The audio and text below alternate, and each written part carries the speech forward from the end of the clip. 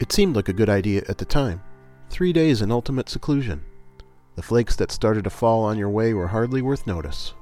But now the polar vortex is locked over Canada, and, as the drifts creep up to the windows, you feel foolish being miles and miles from any neighbor or route plowed by a road commission. The generator ran out of gas yesterday. But there's plenty of lamp oil and wood for the stove. Surprisingly, your call for help was met with something like joy. An acquaintance has a snowmobile with enough gas for a one-way trip. They're bringing people, food, supplies, beverages, and, if they heard your plea as the last milliamp slipped from your phone, games. That's right, soon you'll be Gamers Stuck in Snowmageddon. Gamers Stuck in Snowmageddon is a discussion with Northwest Michigan residents about life, the pursuit of happiness, and the 4 tabletop games they'd like to get stuck with in a fictitious snowpocalypse. I'm your host, Jim Maratsky, and today we're joined by Benjamin Ludwig. Ben, welcome to Snowmageddon. Thanks, Jim. It's great to be here. Super. Well, the first question that I always ask of my guests is, you play tabletop games and you've developed and played digital games. Was it difficult for you to choose these analog games, and what criteria did you use? I just sat back and closed my eyes as I leaned back, and I pictured the situation. It was a role-playing experience for me. I said, I'm in Snowmageddon here.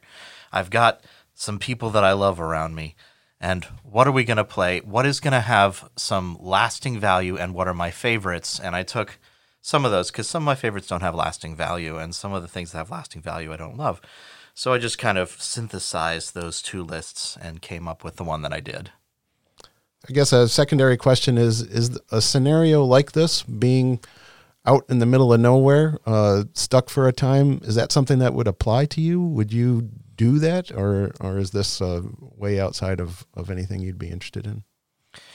It's not outside of what I'd be interested in. When I got married, actually, we got a chalet way out, 50 miles east of here, because we were getting married in this area, even though I didn't live here at the time.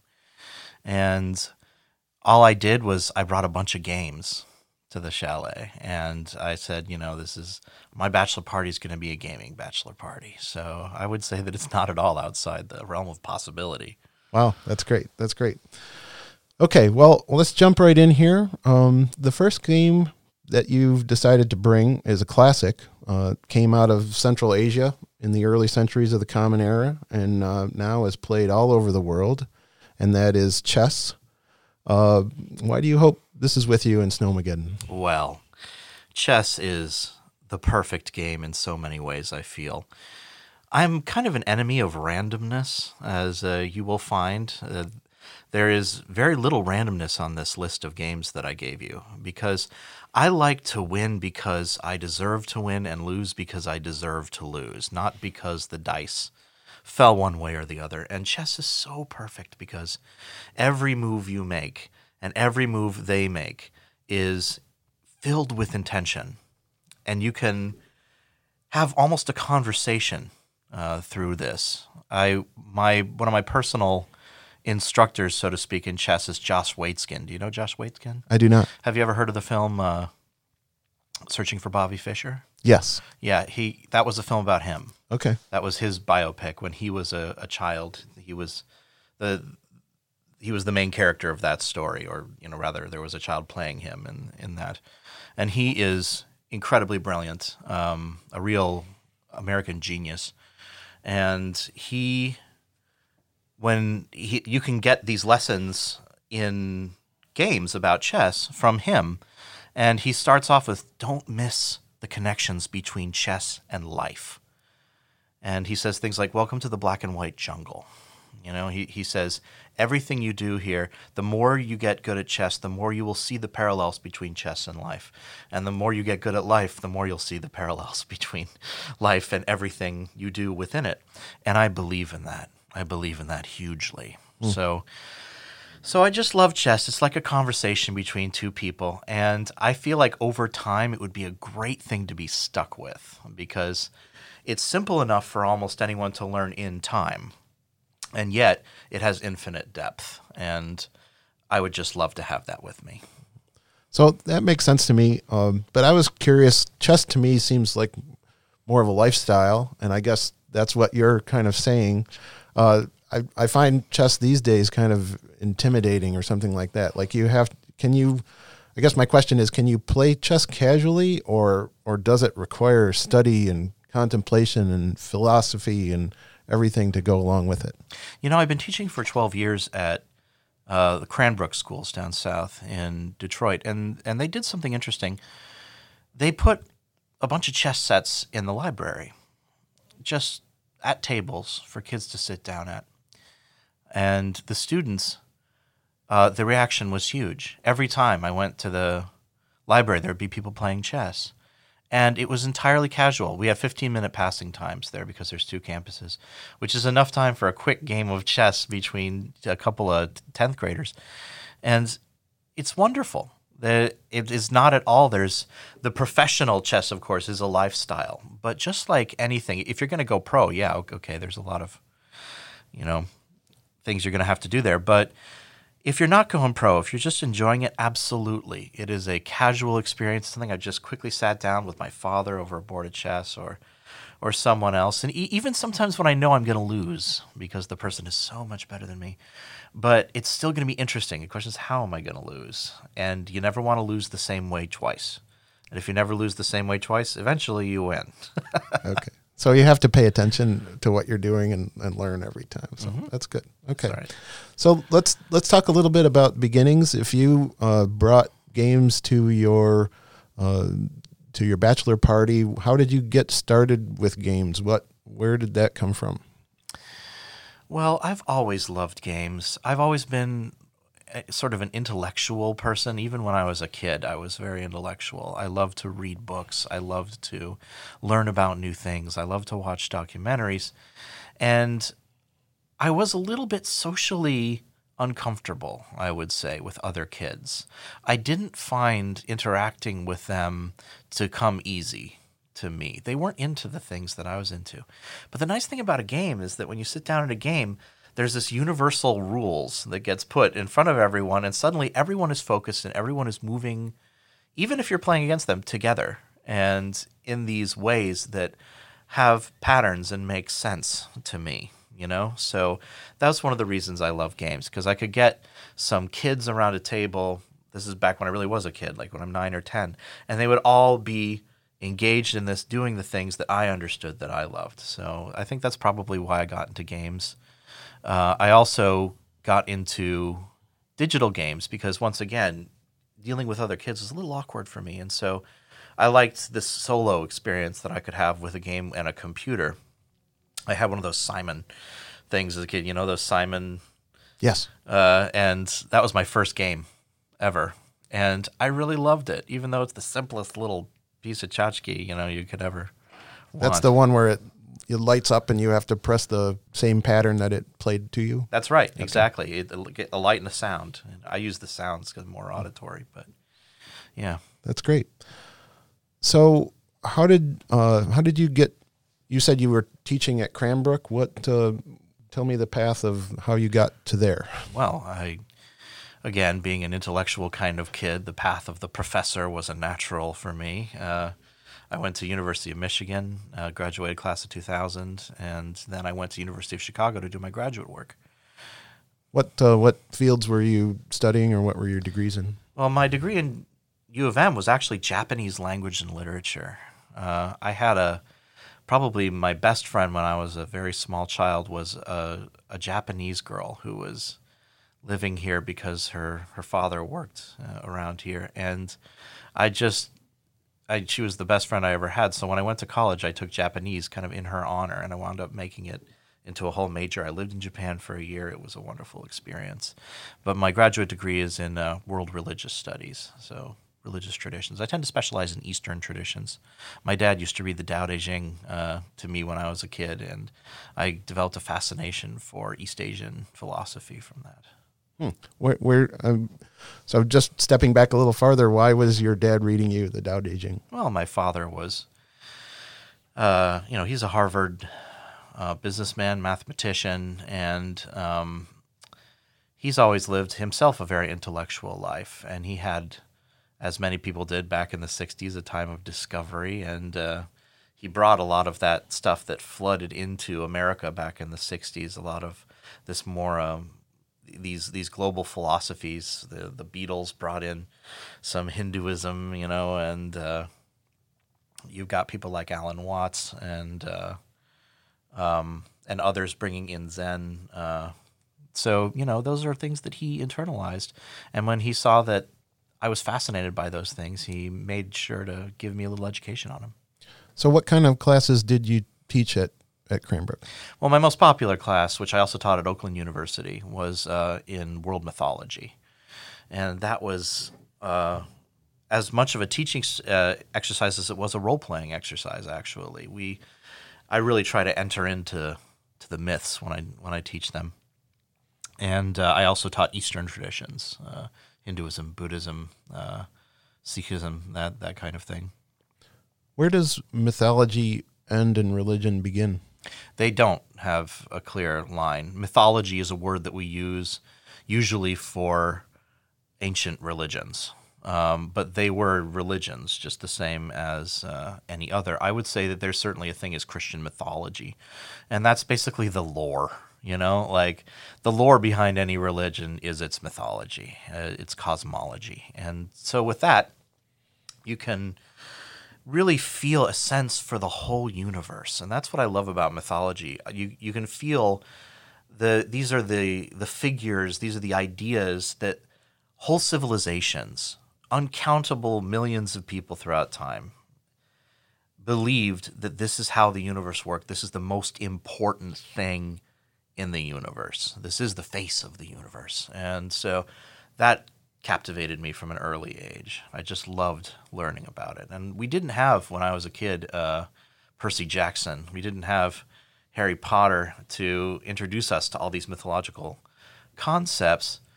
So I was reading them maybe a bit more dryly, and yet that left more room for my imagination. I loved to imagine the myths because we didn't have quite as many resources as we do today about them. Huh, that's great. Well, let's move on to your second game.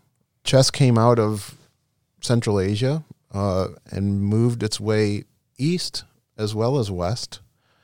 And this is a chess variant that appeared in Japan, I think around the 10th century, I read. And that's called shogi. And so tell us why you'd like to have this along. When I was living in Japan in 1999, I encountered shogi. And shogi, for those who are not familiar with it, is played on a larger board than chess. And even increasing 8x8 to 9x9, that's a 25% increase of the board size, which gives you more room to run around on and more pieces to fill that board. And it's got a baffling assortment of pieces that do not work in the relatively simple way that the pieces in chess work. Many pieces in shogi can only move forward or backward, which is interesting. How do you get a piece that only moves backward, out there? Because it's got this interesting mechanic that any piece that you've captured, you can drop back down onto the board on an empty space, which, wow, can you imagine chess? If you capture a queen, you can drop it back down on the board on an empty space. That would change everything about it. And when I saw shogi and when I played shogi in Japan just a little bit, I thought the depth of this game is Marianan. It's like the Mariana Trench. It's incredible. I could probably study this game for the rest of my life and never really get to the depths of the deep strategies here. And shogi is like chess is in Russia, sort of an institution, something people can get really serious about. But you can also play it like chess, casually. But boy, man, I chose that one because I would love to learn it. And if I was trapped, if I was snowbound, I think learning something new would be something that would help keep me sane. So shogi and its incredibly steep learning curve is something that I think would be a good thing to have there. And I think that with the people that I play chess with, there'd be a special kind that would want to take on shogi. Why do you think shogi hasn't really made its way west? I've only learned about it recently, and that kind of surprised me. staggeringly complex. I can't even begin to say all the possibilities there are in this thing. And because of that, I think it's intimidating. Chess is intimidating enough, like people look at chess and like, wow, this is a really complicated game. But of course, all adjectives are relative, and complicated takes on a whole new meaning with shogi. And I think people look at that and they go, wow, all these pieces identified by Chinese characters, not by shape.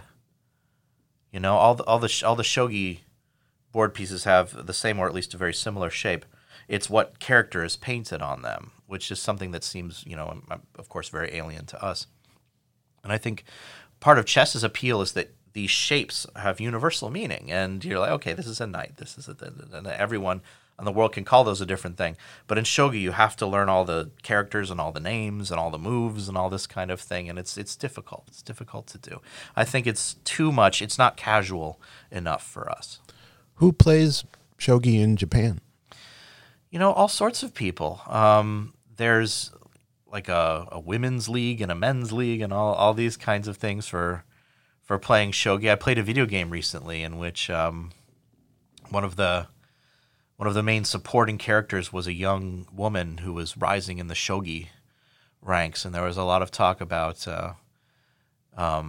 the politics of shogi, but also the strategies of shogi and those sorts of things. So that's something in Japan, which I think most people are aware of, the same way that most people in Russia are aware of how chess things work, or America, perhaps. So how did you find yourself in Japan? Well, like I said, I had this childhood friend Natsuko, who I always felt very close to, even though I only knew her as a small person. I was able to find her again and hang out with her in Japan. It was great. And that culture really fascinated me. When I got to Michigan, I had come through the Traverse City public schools. And of course, there's no Japanese in the Traverse City public schools, or at least there wasn't back then. And I suspect there isn't now either. So I took German, which was something that I already had some familiarity with through my family. My grandparents spoke Yiddish, which was close enough to German. And so I used German here when I was at Traverse City Central. But then when I got to college, I said, I want a new horizon. I want something new to open up here. So I decided I was going to take either Ojibwe or Japanese. And in the end, I flipped the coin and it came out Japanese. And it became my whole major, even though it was just a decision on how to take the class that would fulfill my language requirement. You never know where these things are going to lead. So I figured if I'm going to have a degree in Japanese, it would be criminal for me not to have been there for a good amount of time. So I became a foreign exchange student. It was a great deal. I was a guest of the Japanese government. They paid me. I walked away with a profit, actually, from it because of their generous stipends that the government gave for this program, the Japan in Today's World program, even though most of the other students walked away penniless. I was rather monkish. I sat in my room. I just bought a game every once in a while, and so I had a lot of money left. How difficult was it to get from a Western mindset into an Eastern mindset if you're digging that deep into a culture? Yeah, that's a really tough question. We get into the question of, is there such a thing as a Western and Eastern mindset?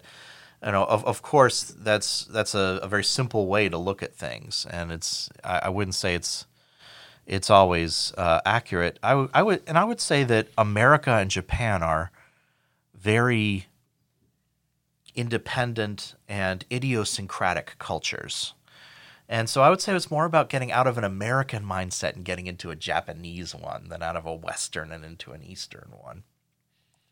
And most of the time, it was extremely pleasant. Japan was a place where you don't need a car. Public transportation is perfect and cheap and on time.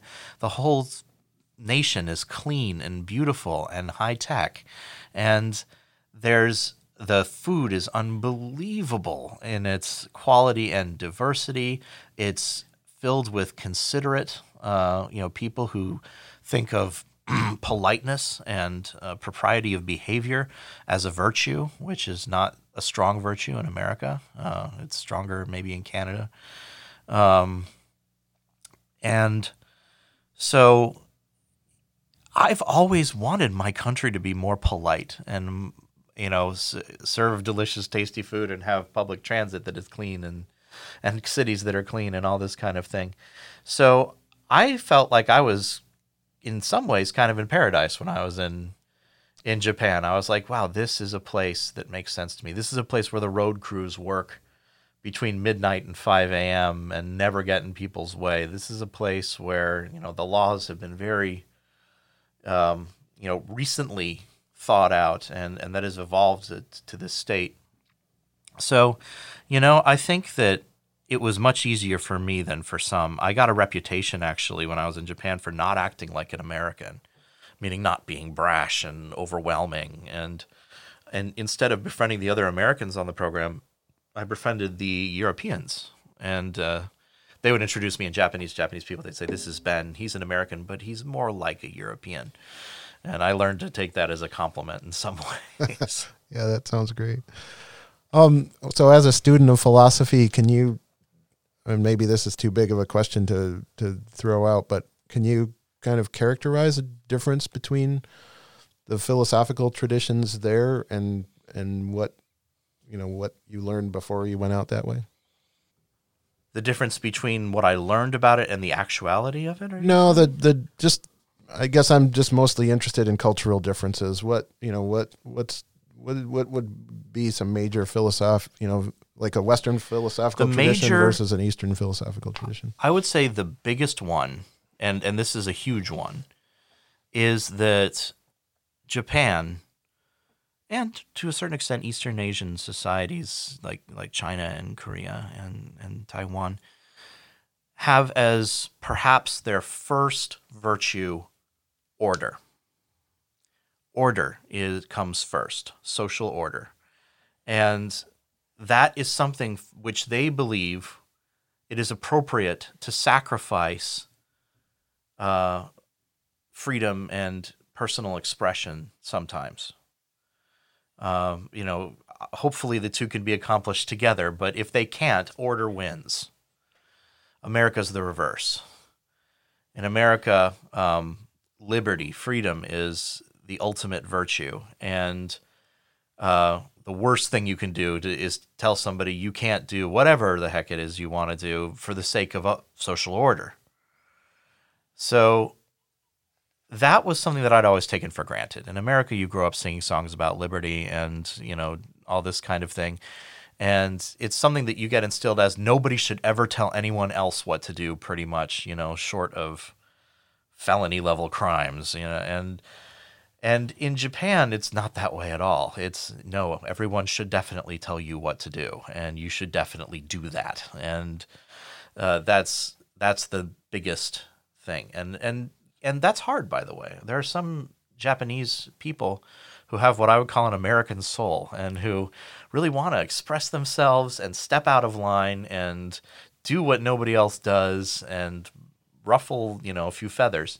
And they have it real hard there, whereas they'd have it pretty easy in America with expressing that part of themselves. And with me, it was a very interesting meditation, my time there, on order versus freedom, these two forces which are often at odds with each other. And I stepped back and said, well, I'm in a country now that embraced order. Look how clean, look how safe, look how beautiful it is. And it taught me not to abandon the concept of liberty as a supreme virtue, but still to understand the other side of that argument and say, we like to tell the story about people crushing individual freedoms just 'cause evil. But that's never the case, not ever. It's always order versus freedom. So that I think the American freedom versus the Japanese order was the biggest philosophical difference, and that touched every level of Japanese society and American society, and that allowed me to see American society more clearly. That's interesting. Thanks. So I have a question I wrote down here because since you're into philosophy and thinking about that I'm curious to see what you have to say about it. But it seems to me that our perception of reality is really under siege these days. From quantum physics telling us that matter is so friable, and then to psychology research that says our brains are just interpretation engines and we throw away so much of what we perceive, and then our current political situation where this chaotic view of norms. So I'm just curious to know what you would say is philosophy, this kind of, defined way of looking at the world, even relevant anymore in a world like that? Yeah, I would say that it's especially relevant because philosophy can give us, philosophy itself literally means love of wisdom. Philo, love, Sophia, wisdom. And wisdom is basically life advice. And most of philosophy doesn't get deep into how things work or what things are. It has to do with how one should live, how one should experience what this is. And it doesn't matter if quantum physics says, oh, this is this or this is that. We still are left with the question, how should I live? And in that question, how should I live, philosophy has answers. And those answers tend to be, if I could distill all of the philosophy that I've learned worldwide into one thing, it would be the idea of long-term good over short-term good. Most of the wisdom that I have learned says, don't get too caught up in what is right around you or what is right in your face. Try to zoom out and get a wider perspective on things. And this is so helpful in life because whatever rock you've been bashing your head up against, suddenly you see, oh, there's a way around that rock. I was so zoomed in, it looked like a wall, but it's not. It's a boulder. I can go around it. Or you can say, all of this stuff is raging around me, and it always will, and this is all there is. No, it isn't. Yes, American society is insane at the moment, with, I would say, both sides of the political spectrum having gone a bit bonkers. But philosophy helps you zoom out from that and say, this too will pass.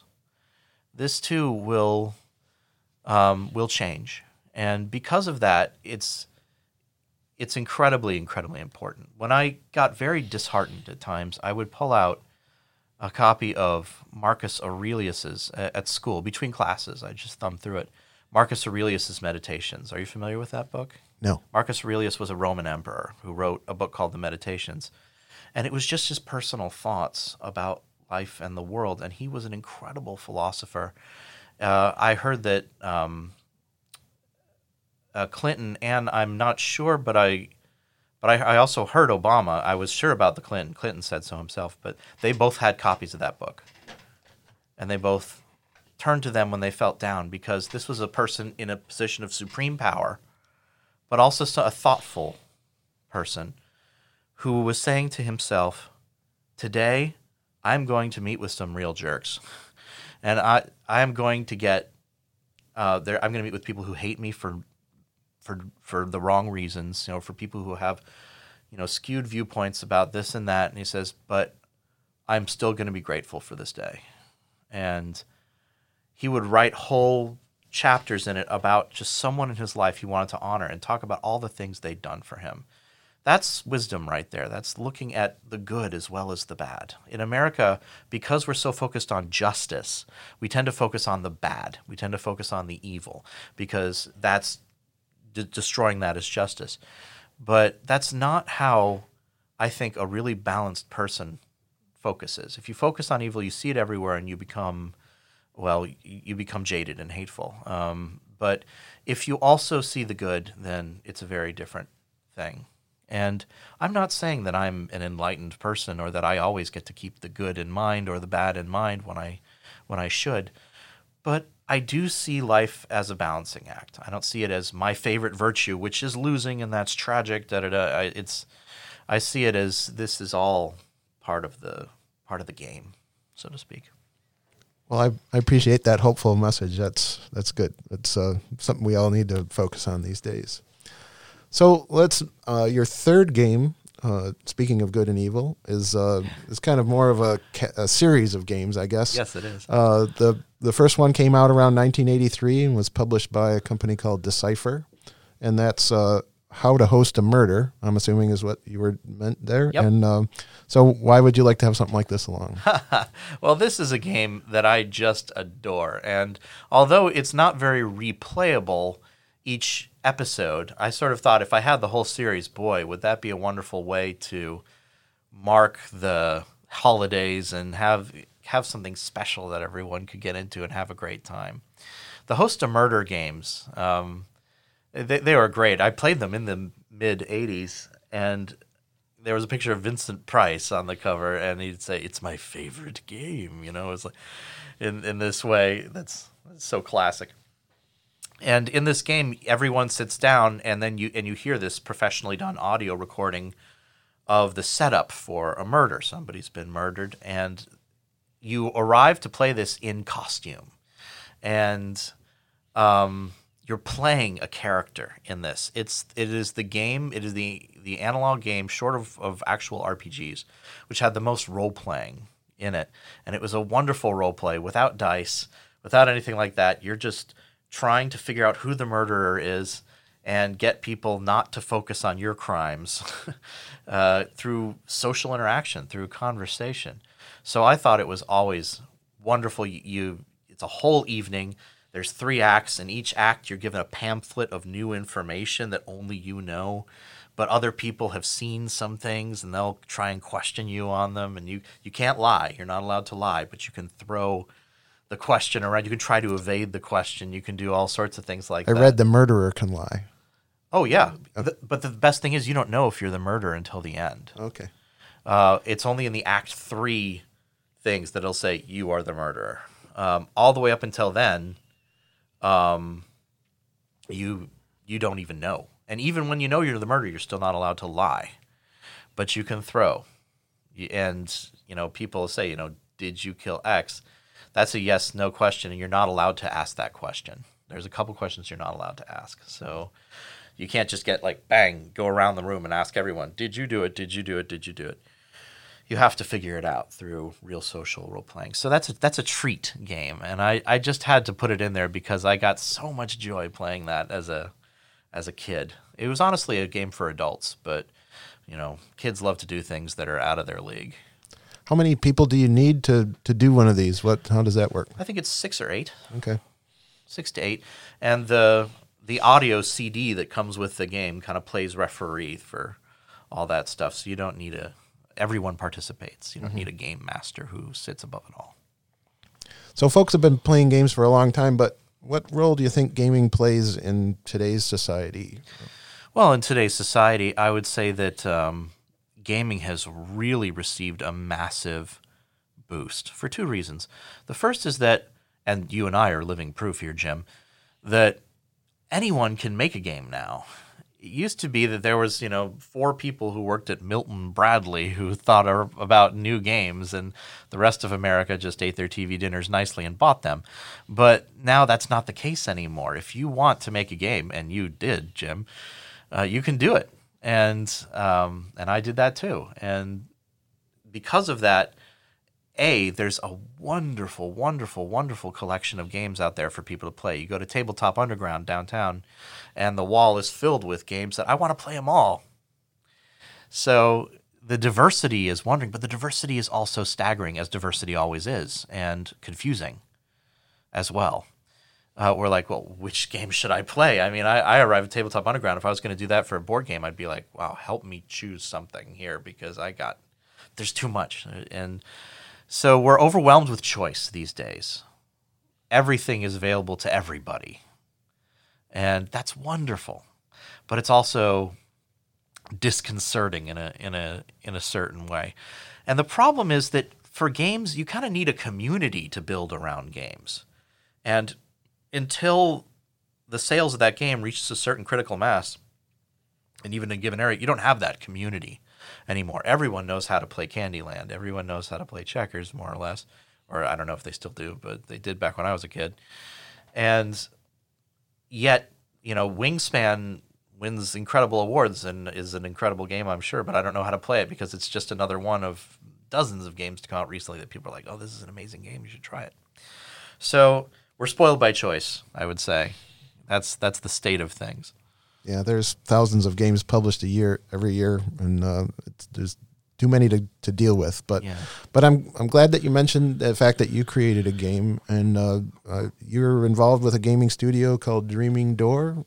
Tell us about that and the game that you guys created. Yeah, I created Dreaming Door a few years ago.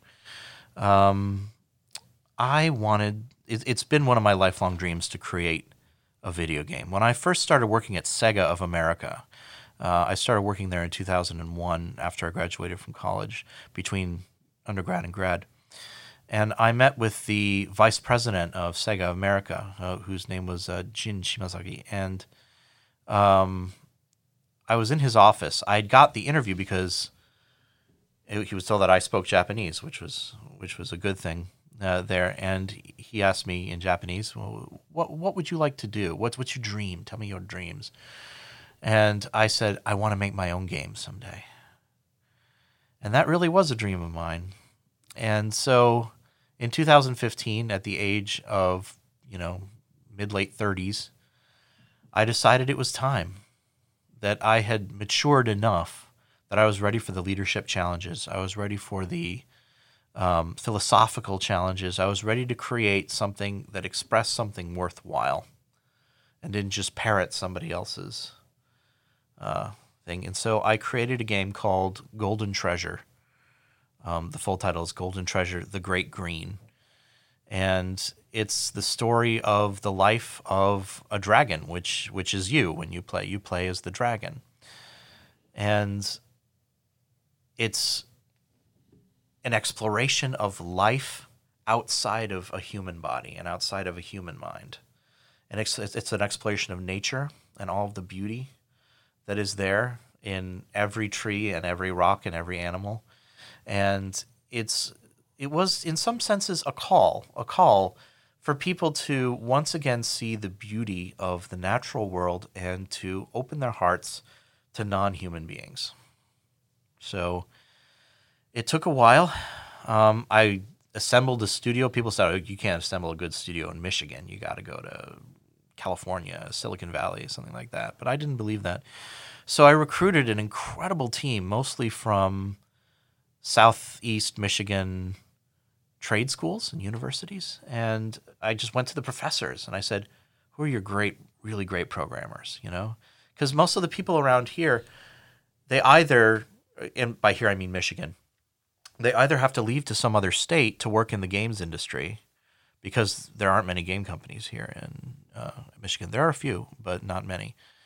Or they have to settle for some other type of programming, and most do the latter. They just say, okay, I'm going to program for, Kroger or whatever. And this was an opportunity for them to get into this industry, which they thought they never could. They call it living the dream.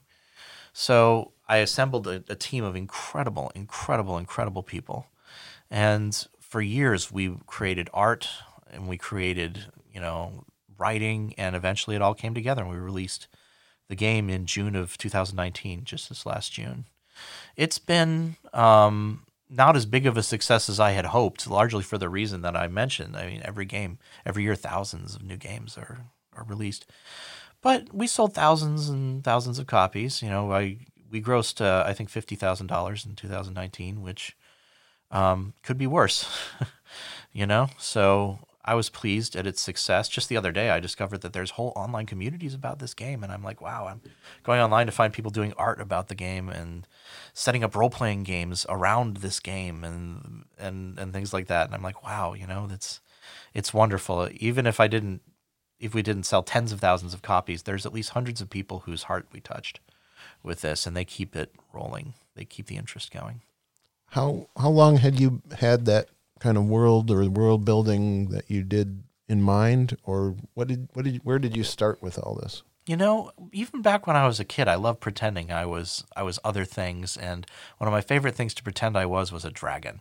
So I really felt like it's interesting. You can put yourself in this mindset, which is very different from a human mindset, because dragons, and though of course dragons are perfect because we get to create dragons. We don't have to sync it up to anything. And I had read about dragons from all over the world in the course of my studies of world mythology.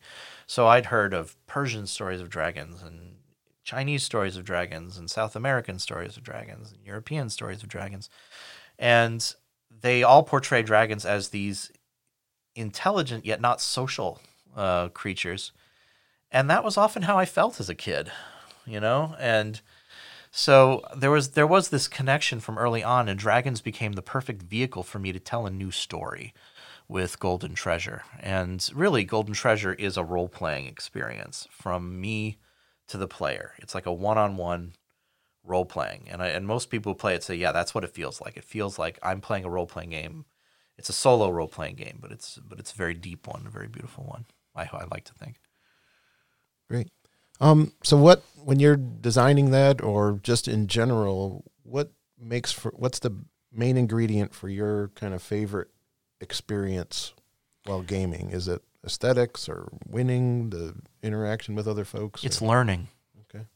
Learning a new perspective, learning it could even be a new fact. A lot of the game's encounters are encounters with wild animals of various kinds, in which they express their philosophy on life. And like, what is a squirrel's philosophy? It was really fun for me to go through every animal, and there's like 50 animals in the game, and create whole cultures for them that were based around the way they live and what they believe in. And what is the relation? How do squirrels see trees? They're homes, and they are saviors, and they are all these kinds of things. So, I have the squirrel saying, "We are the people of the 1,000 vertical empires." And that feeling of a new perspective, a new idea is addictive to me. And that's what I hope that playing that game delivers to people. A new perspective. They go, wow, I never thought of life that way. What would it be like to live in something that people never thought of living like before, like a wild boar? What would it be like to be part of this wild boar lifestyle where you have like this elder matriarch who has all the children and the women under her control, and they're doing this slow moving through the forest, consuming resources things, or you could be one of these lone males that's searching for the feast lands, and like you never know. One of these things could strike a chord with people's own life and say, in my life I see things like, or maybe I want to live more this way in my life. So that's what I tried to fill the game with, these moments of discovery, exploration. That's the feeling. And something that you said earlier that's very important here is that right now we have this feeling that science has kind of mapped everything out. There's not much left to explore, which is why in the last century we've talked so much about going into space and all these the final frontier things, because we're desperate for a new frontier. And that's a problem when we think we don't have anything left to discover. So part of this is there is more to discover here inside, within. Not scientific facts about, lemurs or whatever, but we can still learn from our fellow citizens of Earth. We can still learn, and by which I mean every animal. We can still learn from trees. We can learn from all these sorts of things. They're all teaching us all the time. Wisdom cries out from the street corners, and nobody hears her. That's from the Tanakh, and I believe that. So I was hoping to bring a little bit of that wisdom that cries out to people into a game, and to cry out to them in a way that maybe they could hear, and maybe that they would want to hear, and they would feel good about in the end. So your last game, or type of game here that we're going to talk about, allows you to do that, get into somebody else's skin, and that is role-playing games. So what drew you to role-playing games in the beginning, and what did you play at the beginning, and how did you get into that? I don't believe there's anybody on the face of the earth who's never role-played. I don't. I think every single human being has role-played. We call it playing pretend when we're little. But even that isn't something that you need to tell a little child, like, let's play pretend. They're always ready to do it. I remember when I was a kid, we wouldn't have to say, let's play this. I'd show up, and we'd be jumping off of a couch at my my Japanese friend's home, and suddenly she'd be, I'm a bat. I'd be, okay, and then suddenly we'd be bats, and that's role playing. And so everyone does it. It's just that most people stop eventually. And I don't see any reason to stop something like that. I think that it's extremely wonderful. I think that it's open. And my fourth choice, I said there, was a role-playing game, any role-playing game, I would say, almost. Because I never want to stop trying on new skins, as you said. I never want to stop trying to find new perspectives and new things to be. Because with science telling, oh, we've already discovered everything, now we have to look inside. Now we have to say, but what else is there to discover in me? And when you role-play, when you become a brave barbarian fighter, if that's the kind of game that you're playing, that's something that definitely you don't get to act like in the normal world. But there's something that's valid about that if you're doing it right, because we all used to be barbarians. And I was shocked when I played some of these incredible games like King of Dragon Pass that instead of bringing you to the Conan style of barbarian, brought you to the actual style of barbarian. This is life in the Bronze Age. How familiar it felt and how healthy it felt in some ways. I'm like, oh, this is our past. This is what we were. And so through role-playing, you can discover your past. You can discover all sorts of things. And that's why I put role-playing game on the fourth. That's something that you could do forever. It never waxes old. So could you talk a little bit about some experiences you've had that were exceptional while doing role-playing games? Oh, sure. When I moved to Berkeley, California, between undergrad and grad, they had a LARP going on. And for those who don't know, LARP stands for live action role-playing. This is where you dress the part and you show up. We were in a live action game that met just under the Berkeley Bell Tower every Saturday, and there were maybe 50 people in it. And the game that we were playing was based off of sort of a modern take. It's called Gothic Punk. It's called The World of Darkness, and it's essentially a sort of a darker take on our modern world where there's vampires and werewolves and sort of things like that. And this particular one was mostly about werewolves. And even though I was brand new among 50 people, in the course of 2 years, I rose all the way up to being the alpha, being in charge of everything. And I basically, I wound up over the course of those 2 years saving the world and leading the whole Thank you for clan. that. Thank you for saving the world. Oh, yeah, you're welcome. You're welcome. I'm not quite sure I did the right thing these days, but yeah, I wound up in the course of that game saving the world, and it was it's because it's something I'd worked for years to try to do, and I felt very, very connected, both socially and I would say mythically, to all the people around me. That was a really wonderful experience. That live action kind of thing brings it to yet another level, but I don't think it's necessary. I think all that's really necessary is a good imagination and open mind. Well, that's great. Well, my normal last formal question is the snowmobile on its way to wherever you are had to cross a river on its way and hit a far bank, and 3 of your games bounced out and were washed downstream. So if there was one of these that you would have to pick to get stuck in Snowmageddon with, what would it be?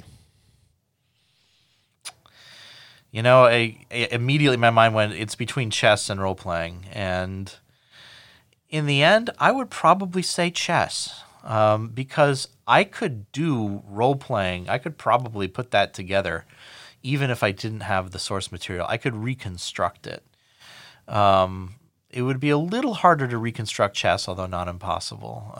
But I think that chess is the one that I'd want to have physically there. And if that's the question, physicality, I'd say chess, that perfect balance between complexity and simplicity right there.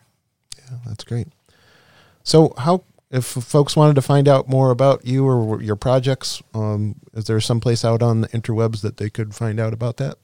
Yep. If you are on the webs, you can go to www.dreamingdoor.net, all one word. And there you can see screenshots from the game, elements of it. But more importantly, you can also download the free demo, which allows you to play through the entire first act of the game. It's hours and hours of gameplay just as it is. And if you like it and you buy it, you can keep your progress. So I would absolutely encourage it. It's free. You got no reason not to. And I think anybody listening to this might really enjoy the experience of being a dragon once in your life. I recommend it to everyone. You should at least try it. Super. Well, Benjamin Ludwig, thank you very much for being here on Gamers Stuck in Snowmageddon. And thank you, Jim. It's been a pleasure.